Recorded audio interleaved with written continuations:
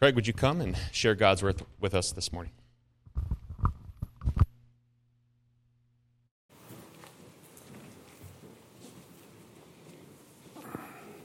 Excuse me. Alrighty, great singing, great songs, though probably not the songs that you would choose for a pep fest. They're more expressing the reality of life. And if we are willing to acknowledge the reality of all of life, which, by the way, the Bible does. The Bible gives us songs of joy, and it gives us songs of grief. And the verse that we just sang, "Sing, oh sing," through the storms through the grief of storms. I mean, that's really what we need to do, and that's what Psalm 88 is, I think, going to help us to be able to acknowledge. So thank you very much. I recently, just in fact a couple weeks ago, traveled to northern Minnesota to attend the celebration of life for my 57-year-old cousin who ended his own life because of a long, long siege of deep, dark depression. In that service, one after another stood up and talked about what a wonderful guy my cousin was. He was a writer, he was an entertainer, he was a musician, he was an advocate for senior citizens, he was a business owner. He was very much involved in his community. In fact, the funeral was held in the school gymnasium, and hundreds of people came out to acknowledge his passing. But all through that service, with all the testimonials about his life, the word God was never mentioned. Jesus was never named, because my cousin had left the faith decades ago and had chosen a lifestyle that, doesn't surprise me, brought on deep depression. So after all those testimonials, my uncle, his father, got up to speak the closing words. Now, my uncle was a graduate of Northwestern Bible College back in a previous lifetime of mine, and also Dallas Theological Seminary. He pastored churches. He taught Greek and Hebrew in seminaries, and he was a thorough biblical scholar. In fact, to this day, he has his devotions out of the Greek and Hebrew text. He's a godly man, but he's also experienced a lot of doubts over the years and really some depression of his own. But as he got up to speak, he told us from the get-go, he said that he's often called to speak in churches on a pulpit fill kind of a situation. He said, I got a call one Sunday morning at 7:30.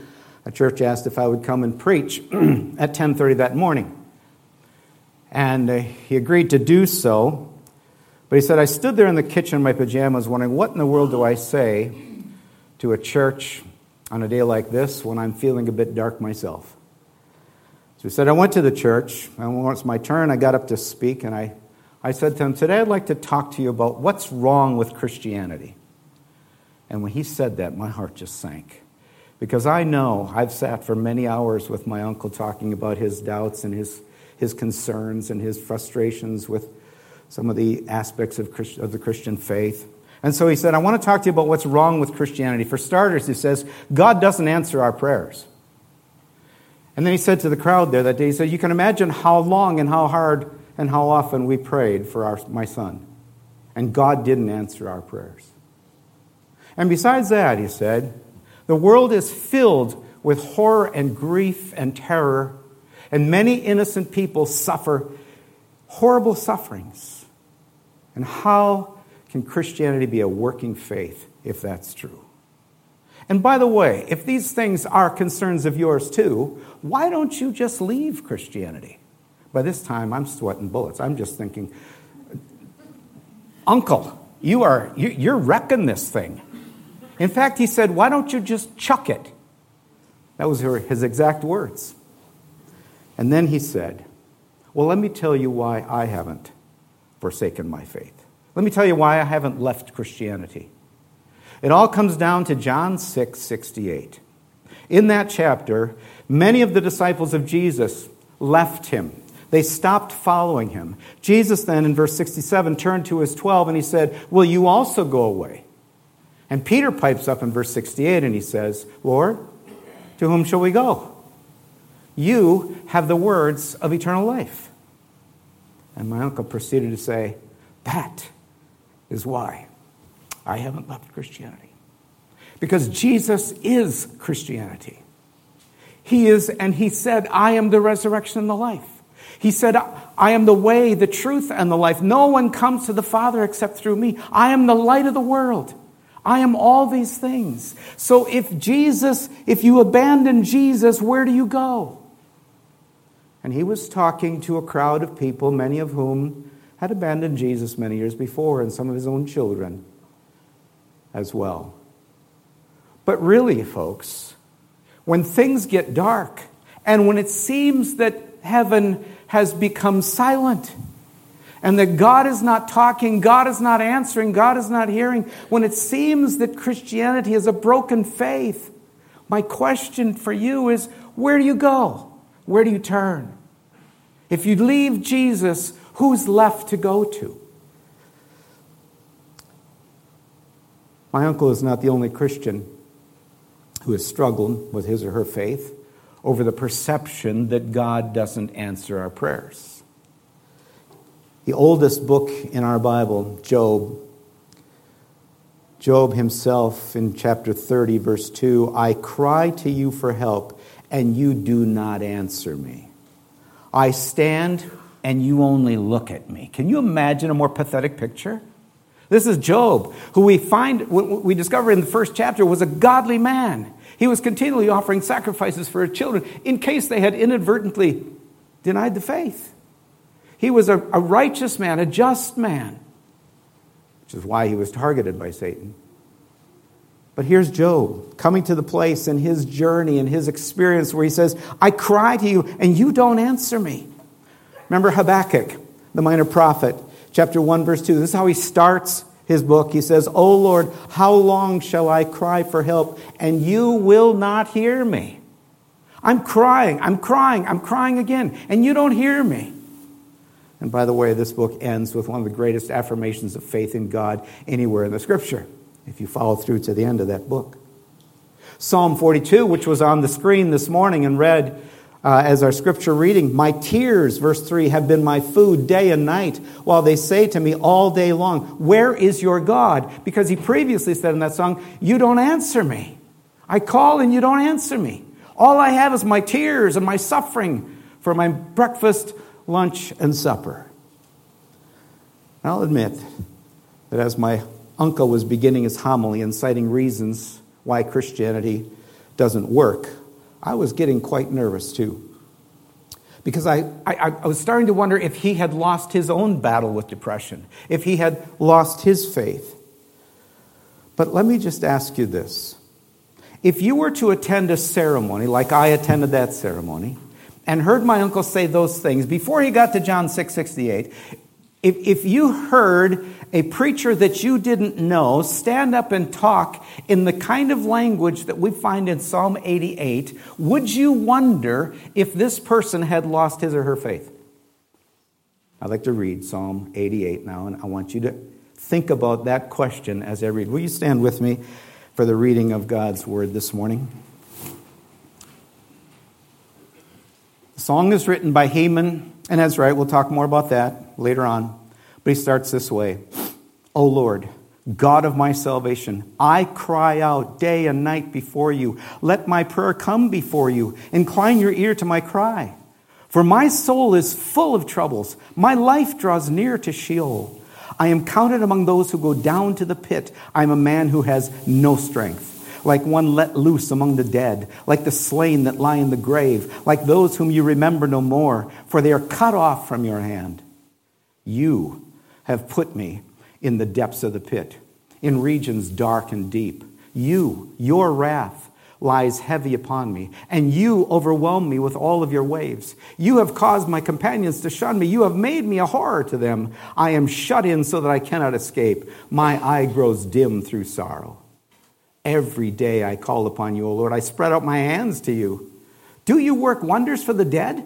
Do the departed rise up and praise you? Is your steadfast love declared in the grave, or your faithfulness in Abaddon? Are your wonders known in the darkness, or your righteousness in the land of forgetfulness? But I cry to you In the morning my prayer comes before you. O Lord, why do you cast my soul away? Why do you hide your face from me?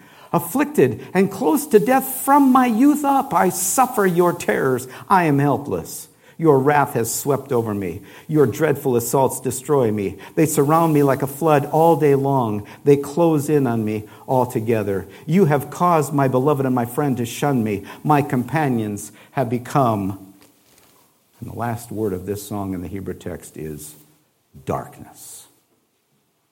You can be seated.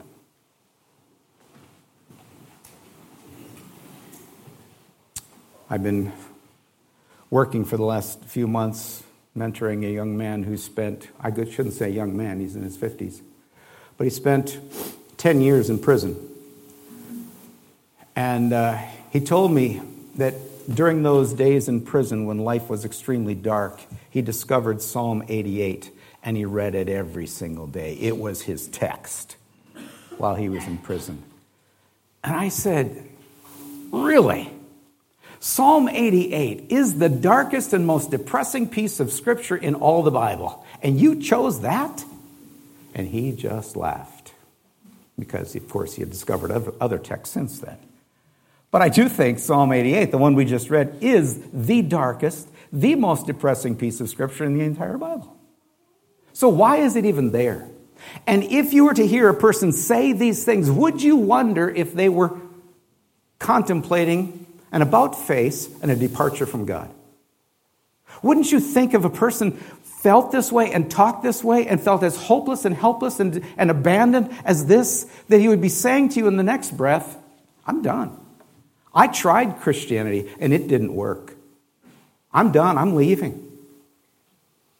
And of course, you'd like to say, so where are you going? Well, this man, I don't think has left the faith. And I think it'd be a good conversation to just go through this psalm and just take it line by line, which we're going to kind of do this morning. But I want to just ask you to think with me as we work through this song. Is this a song of despair truly? Or is it a song of persevering faith? I would like to propose to you that there's something about this song, there's something in this song that proves to us that this is a song, this is a man who has persevering faith. And by the way, that's a little bit of a redundancy because there is no such thing as non-persevering faith. But I just want to emphasize the fact that faith, if it's genuine, when it gets under the trials and testings of life, and when life hurts, and when life seems to be unraveling, falling apart at the seams, then faith keeps on going. Faith doesn't give up. Faith doesn't cash it in. Faith doesn't jettison Christianity and walk away. It doesn't give up on God. True faith perseveres through the storm. It's not only a song of persevering faith, but in fact, let me give you 3 reasons why I think this is a song of persevering faith. Verse 1, verse 1, verse 9, and verse 13. Verse 1, O Lord, God of my salvation, I cry out day and night before you. Verse 9, every day I call upon you, O Lord. I spread my hands out to you. Verse 13, O Lord, I cry out to you in the morning. My prayer comes to you. All right.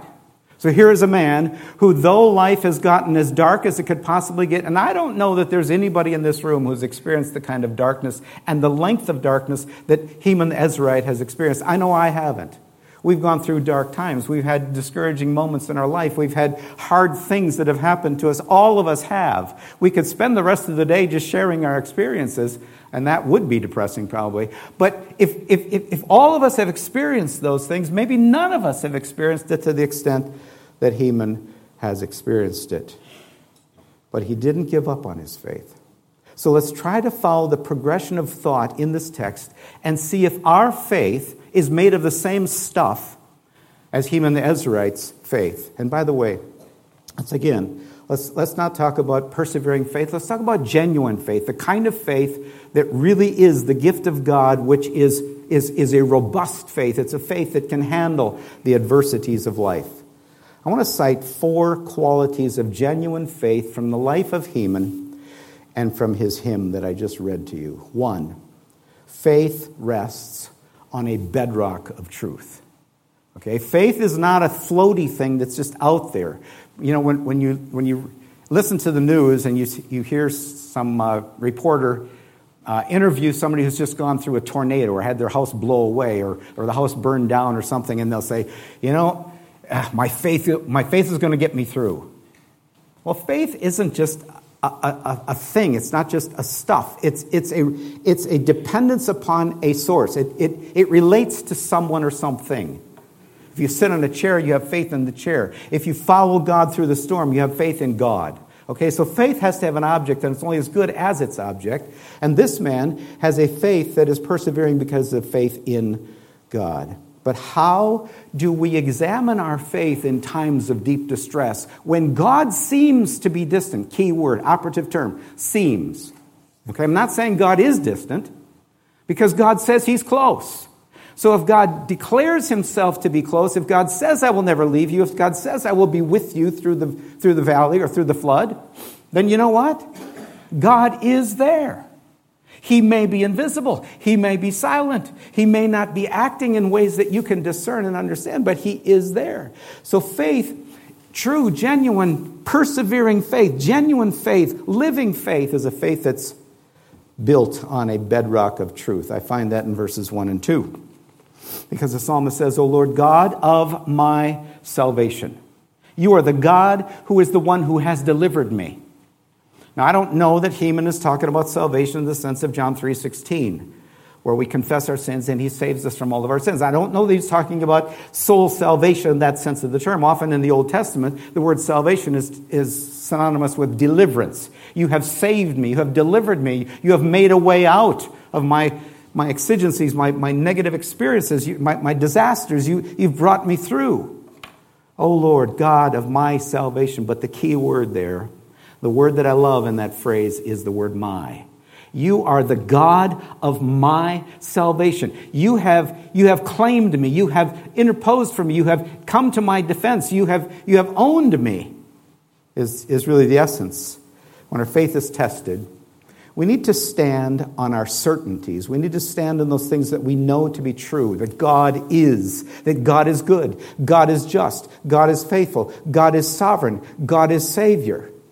So Heman is doing that very same thing. He's resting on a relational truth. For all of his darkness, he knows that he has a claim to intimacy with God, and he appeals to no one other than God. He's not reaching out to a government agency. He's not reaching out to the king. He's reaching out to the God who's the only one with whom he has this intimate, personal, long-standing relationship, and he's experienced deliverance from him in the past. He cries, but the heavens are mute. He waits, but God does not answer. But he clings to these two unshakable truths. One, that God is his saving God. The Lord, Yahweh, the one who is, the I am, the self-existent one, the God of Israel, the God who is the covenant God of Israel, the one who entered into relationship with that nation at Sinai and became their personal God. He's also Elohim, the ruling God of majestic power. Genesis 1, in the beginning, God created. He spoke all the worlds and everything into existence. But Heman is not content to know that God is, or that he rules, or that he's self-existent, but that the one who is and the one who rules is his personal deliverer. The one who makes a way for him, the one who leads him out of trouble. And true faith never stops saying, the Lord is my shepherd, therefore I shall not want. We're going to talk about that psalm later on today, if you stick around for the second hour. But that's where he rests. He rests on this personal relationship that he has with God. There's an intimate connection between him and God. He's not feeling it right now, but he's knowing it right now. And those are two different things. Often we are so driven by feelings, and if we don't have the right feelings, we feel that things aren't the way they're supposed to be, or things that aren't true anymore. But we don't go to our feelings, we go to the facts. We go to what is true. And what is true is, if God declares himself with us, there is nothing that we can experience that will disprove the reality that God is with us. 2, he says, I have a standing with you. He says in In that phrase, he says, I cry out to you day and night before you. Let my prayer come before you. Those are two different words, before you. One has the idea of in your presence. I'm in your presence, and the other is before your face, okay? Those are two words that come frequently throughout the Old Testament scriptures. Speaking of the fact that we have a stand. Now Heman didn't have this same sense of standing or positional sanctification that we understand from the New Testament.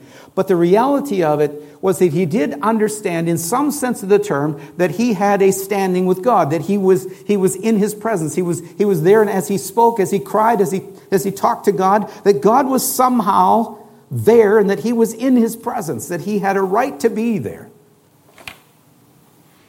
There's hope in that.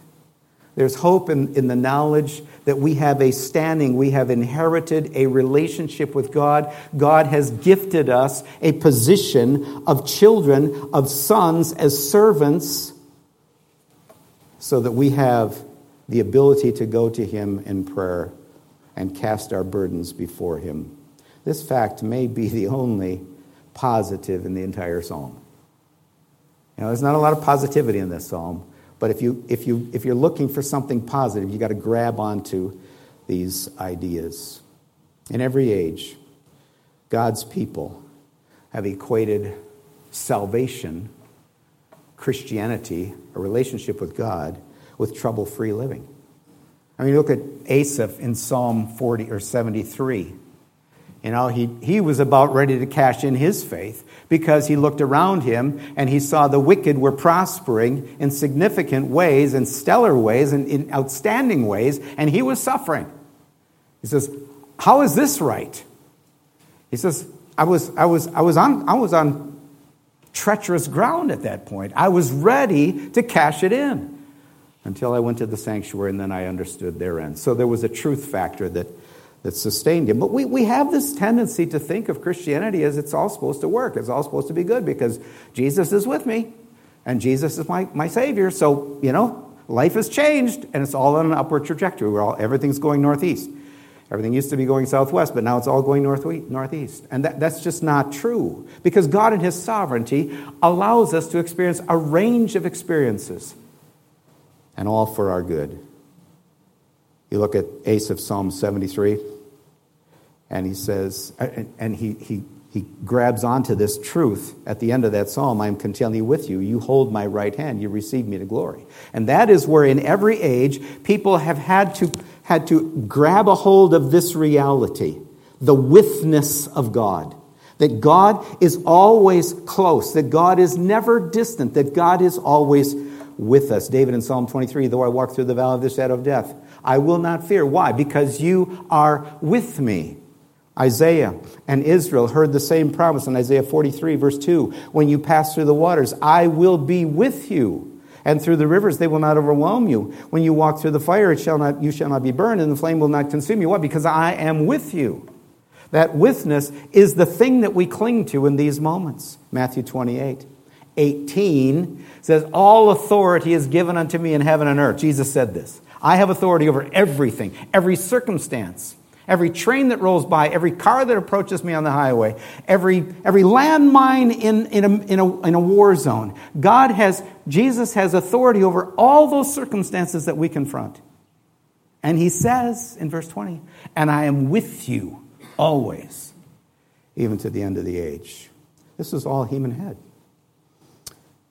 And it was enough to hold him until God finally made his purposes clear. It was the rock he stood on. It was the bedrock. It wasn't a mountaintop. It wasn't a rocky mountain top, but it was a foothold that kept him from sinking any deeper than he already was. Well, you say, that's precious little consolation. I think I'm not going to just grab that and run out the door waving white hankies and shouting and dancing. I think I need more. We'll keep reading. In fact, let me refer you back to Job, who we've mentioned. How far in the narrative did you have to read in the book of Job before hope became the picture? Before things resolved themselves in his experience? Would you say like the last chapter? Yes. Faith rests on a bedrock of truth. But 2, faith embraces a troubling sovereignty. We sometimes talk about the sweet sovereignty of God and the hard sovereignty of God. Or sometimes we use the word providence, in which God is actively working on our behalf. And we talk about the hard providence or the sweet providence, because both of them are true. Life is made up of a combination, a series of hard providences and sweet providences. Hard sovereignty of God. God is the ruling authority. I know that you can do all things, Job said, that no purpose of yours can be thwarted. The psalmist, David, 115, I think it is, verse 3, he says, "O Lord, our God is in the heavens. He does whatever he pleases." There is no purpose of God that can be somehow thwarted by human effort or even the rules of laws of nature. There is nothing that God wills to happen that can somehow be interrupted and prevented from happening. God does whatever he pleases. And sometimes we have to embrace that reality when we're going through the valley of the shadow of death, when we're experiencing the hard providences of God. That God has a purpose, that God is doing something, and he's doing something good because God is good. The psalmist basically saying here, I'm sinking into the grave. We have to understand the uniqueness of this particular lament. Because all the other lament songs, and I think I mentioned last time I was here, I think we talked about psalms and songs of lament, if I'm not mistaken. And there are like 62 songs in the 150-song collection that have either elements of lament or are they full-blown lament psalms. And in all of those except this one, there is this positive resolution at the end. God does intervene. God does come to deliver the psalmist. And he praises and he sings songs to God in the event of that deliverance. Or the psalmist is so sure that God is going to that he offers praise anywhere or projects that praise ahead of time. This psalm is unique.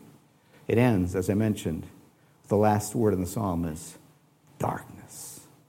My friends have all left me. You've left me, it seems, and it's just dark. I'm sinking into the grave. Heman's darkness is radical.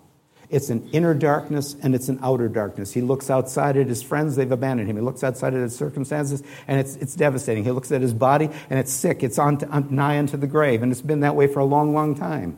But then he looks within, and he finds no comfort, no consolation, no word from God in his soul that's comforting him.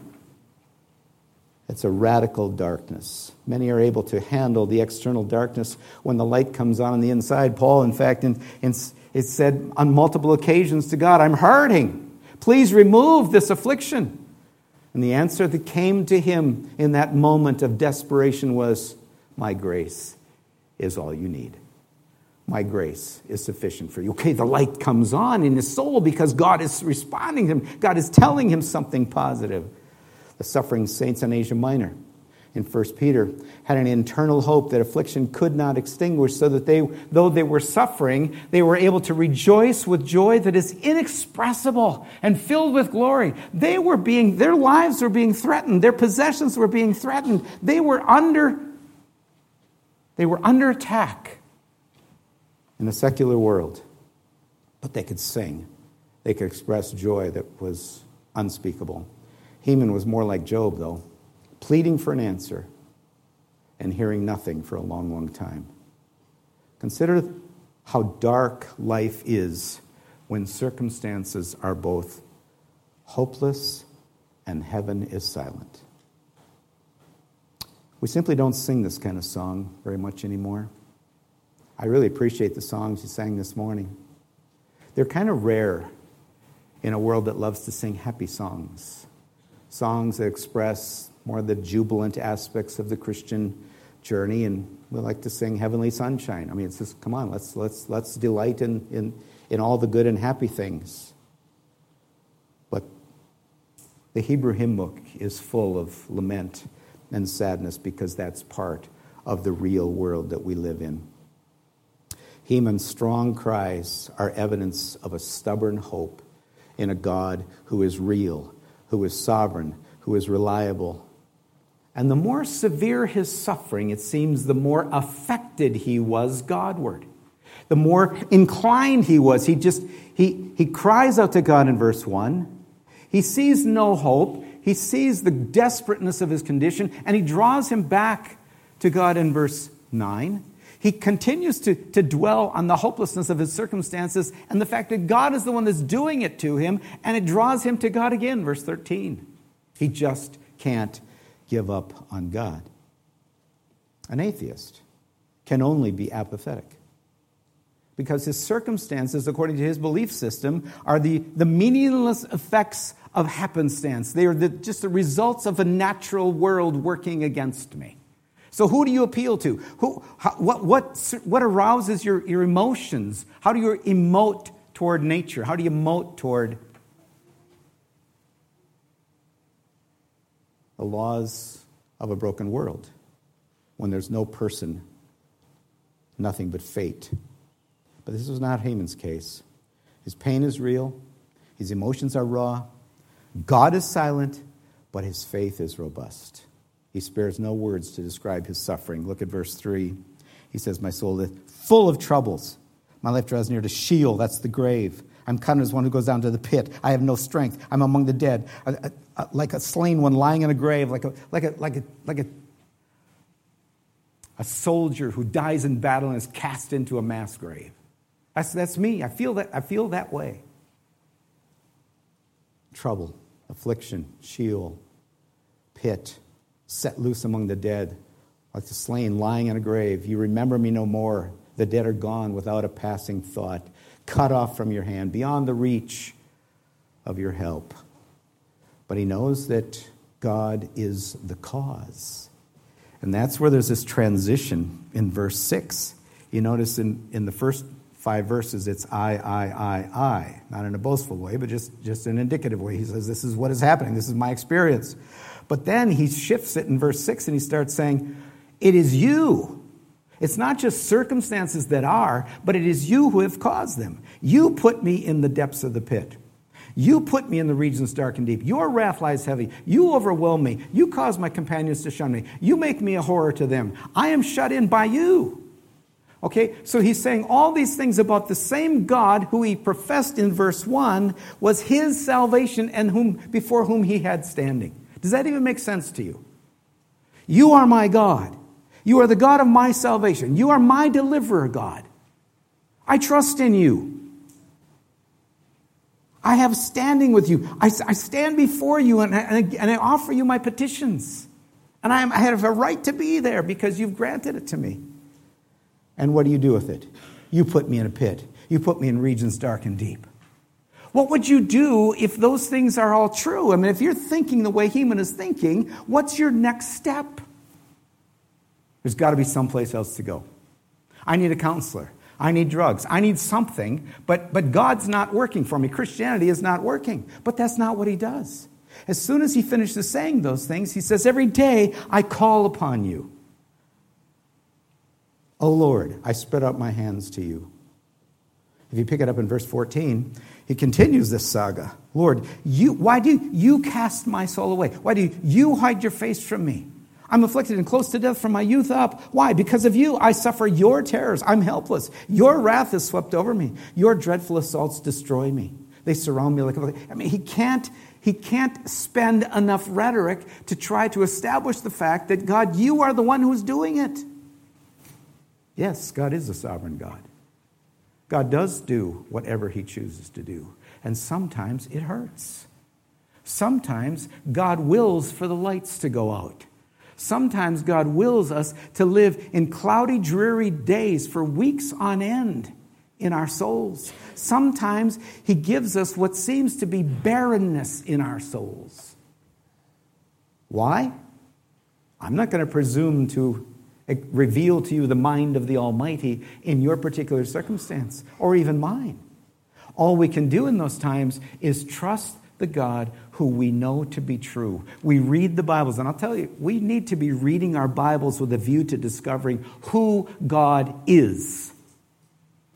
Who God is for us in Jesus Christ.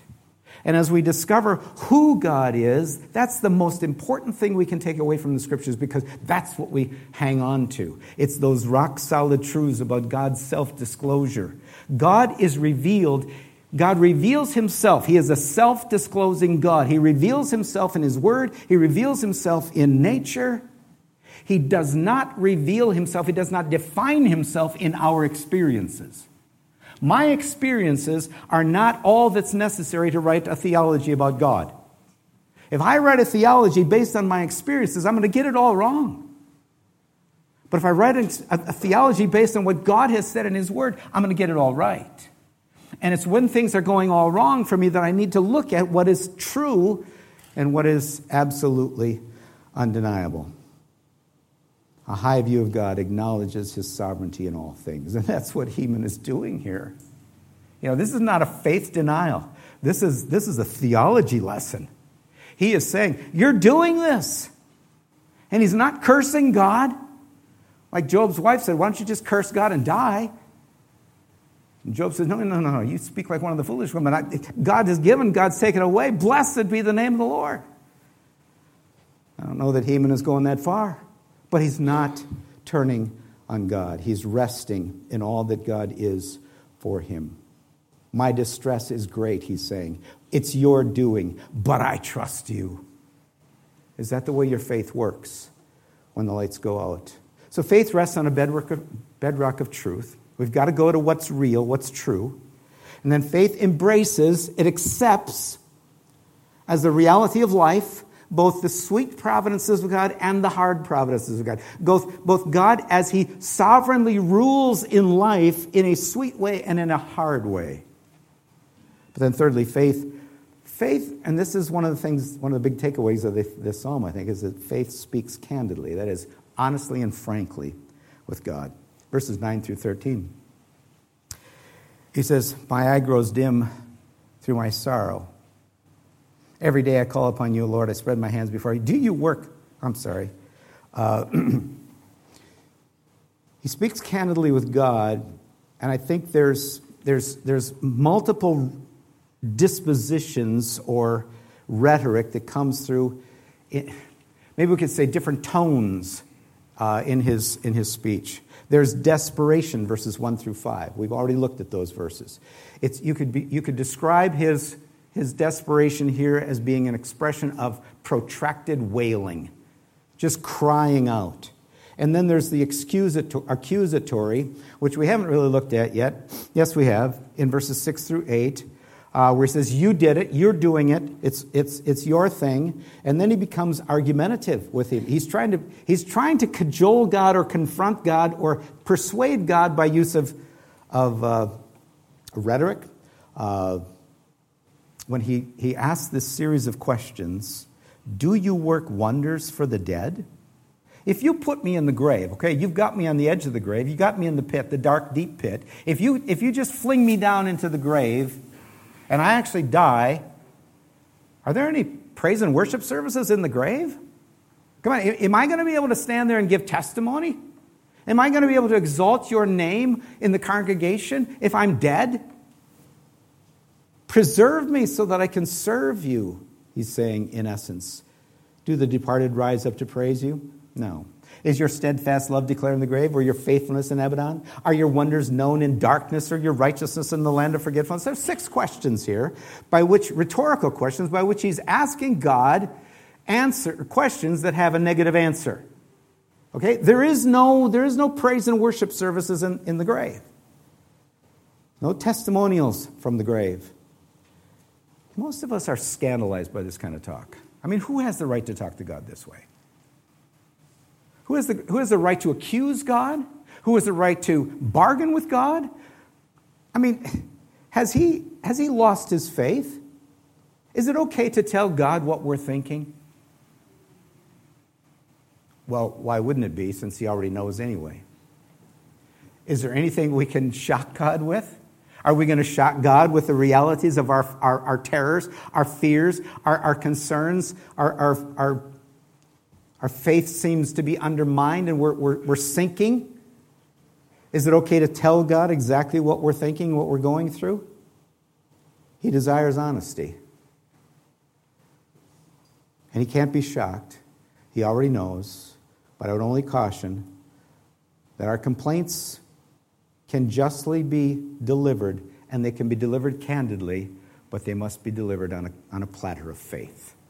We have to keep on trusting. It's when we deny, it's when we lose our faith and start talking this way that we become guilty of blasphemy. But this is not blasphemy. And this is really the reason we don't like Psalm 88 is because it doesn't seem to have a happy ending. But let me go to this last point here, and then we'll be done. Faith is improved by suffering. And you say, well, where in the world do you see that in Psalm 88? Faith is improved by suffering. You must be taking that from some kind of a counseling manual, because I don't see that in Psalm 88. But if you go back to verse 0, the first verse, which is not a numbered verse in our Bibles, but it is part of the original text. A song. This is the heading. A song. A psalm of the sons of Korah. To the choir master, according to Mahalath Leanoth, a maskil of Heman the Ezrahite. There are at least two remarkable observations to take away from that heading. One is that he calls it a song of the sons of Korah. Is it not a rich irony that 12 of the songs in this collection were written by the sons of a man who was judged by God for his rebellion, direct rebellion against God, and the earth opened up and swallowed him, destroyed him. God summarily dispatched him, and yet his sons, by the grace of God, go on to become some of the contributors to Israel's hymnody and even leaders of the worship of worship in Israel. A song of the sons of Korah. And two, Heman the Ezrahite. And if you look at, if you would do a concordance search on Heman, you'll find in 1 Chronicles 6 and several other places in Chronicles that he very likely is the same Heman who was described in chapter 6, verse 33 of 1 Chronicles as one of the individuals that David appointed as the worship leader of the nation of Israel. He contributed this song, and probably others, to the hymnody of Israel. He stood before the congregation and led them in praise and worship like this group did up here this morning. Which to me is an indication that there must have been, though it's not mentioned in the narrative of the text, there has to have been a change of circumstances. Now, it's possible to sing songs of praise through gritted teeth, through tears flowing down our face, through the depth of our agonies and our sorrows. We sometimes sing, don't we? Don't we sometimes come to these moments of worship as we sing together, and some have smiles on their face and some have the look of agony? This is one of the benefits of standing in this position and looking out as the church worships. It's true just about every Sunday that there's both countenances out there, and they're both appropriate. It's right for us to sing with joy in our souls because all these things we sing about Jesus and about God are so abundantly clear and true in our experience. And there's some that are sitting there through agony, through clenched teeth, and with tears running down their faces and heartbreak in their souls, are singing these same songs because they know it's true that He is real, but they're not tasting it right now. Heman the Ezrahite, probably a worship leader in the nation of Israel. What all this means is that Heman not only survived his ordeal, but he was so stretched and improved by it that he was able to contribute this great hymn and probably others as he led Israel in worship. This man who felt utterly abandoned by God was actually being prepared for a life of service that no seminary could have been prepared him for. There are certain things that seminaries just can't contribute to the life of a pastor-preacher. Or that life in general can prepare us for, or our educational experiences can prepare us for in terms of Christianity. Sometimes we just have to walk through the valley of the shadow of death. Sometimes we just have to experience a very poignant moment in our journey in order to be stretched and changed and prepared for the life that God has for us. Christians who feel abandoned by God in times of deep distress are drawn to the cross and to the dark reality of the Good Friday crucifixion. The song ends, "You have caused my beloved and my friend to shun me. Darkness has become my only companion." Does that sound familiar? Do you know anybody else in biblical history who would be able to say that, who could identify with those sentiments? How about Jesus on that Good Friday crucifixion? As he prepared himself to go to the cross, as he was on that cross, my God, why have you forsaken me?" Now, I can't get my mind around the unity of the Trinity when it's in the experience of one part of the Trinity talking to another part of the Trinity, and yet there's only one God. I don't understand that, but I do understand this. Jesus was in anguish of his soul, as he faced the reality of bearing the load of your sin and mine. He was crushed. And Isaiah 53:6, the psalmist says, it pleased the Lord to crush him. He was abandoned by God, Psalm 22. He was saying out of that particular psalm text, my God, why have you forsaken me?" There was an aloneness, and there was darkness that descended on the entire earth from noon until the third hour. Why? As a recognition of the pathos of his own soul. My God, why have you forsaken me? Jesus absorbed a worse darkness than Heman or you will ever face. He was truly abandoned by the Father, more than you or I can ever know. And why? Because he was entering into a darkness that was complete, the complete abandonment of his Father, in order to make a way for us to be eternally reconciled to that very same God. The one that we think has sometimes cut us off. But as Paul said, he that spared not his own Son, but delivered him up for us all, how will he not also by him truly give us all things? And that may be the one we have to cling to as we're going through the hard seasons of life.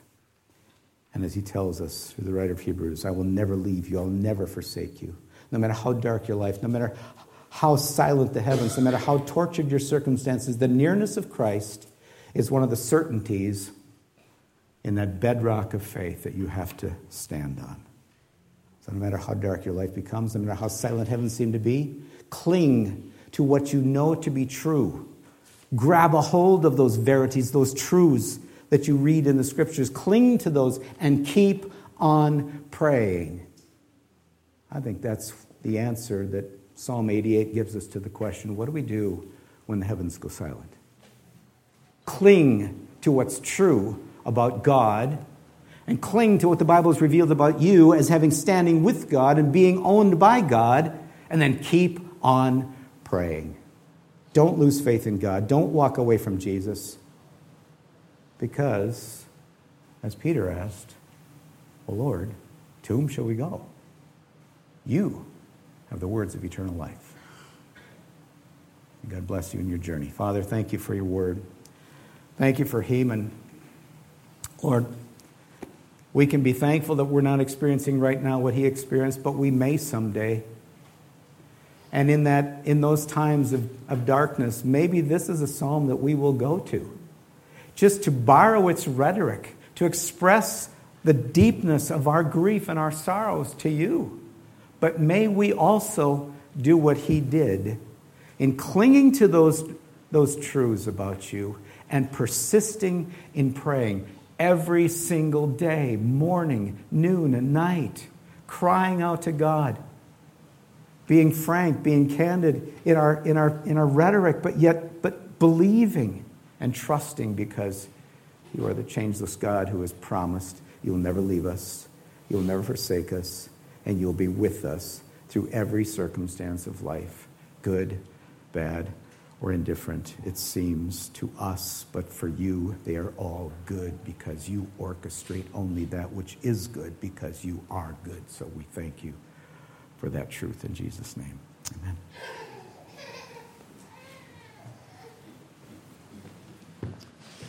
Thank you, Craig.